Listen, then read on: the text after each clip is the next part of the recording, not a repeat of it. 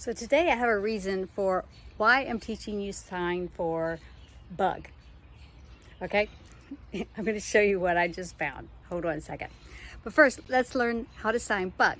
So take your the number 3 hand, and you're going to bend your fingers, put it on your nose, and go like that. Bug. Now let's take it a little step further. How do you sign ant? Well, you don't really. You sign bug and you finger spell just to be clear. A-N-T. A-N-T. That kind of bug is ant. Now, as I promised, I'm going to show you what I just found. Doesn't creep me out, but I'm like, what the world? Why did they pick this spot? Never would have ever guessed in my wildest dreams. But anyway, here you go. Let me show you. Oh, by the way, be sure, join me. Sign ant with me.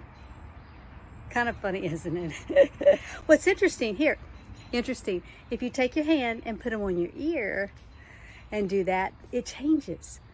So in ASL, the placement of where you put something, it's one of the 5 perimeters, can change the meaning of the word altogether. Bug, listen. Interesting. All right, let me show you.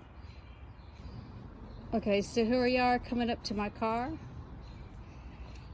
And aren't they cute? I love them. We have these on our website.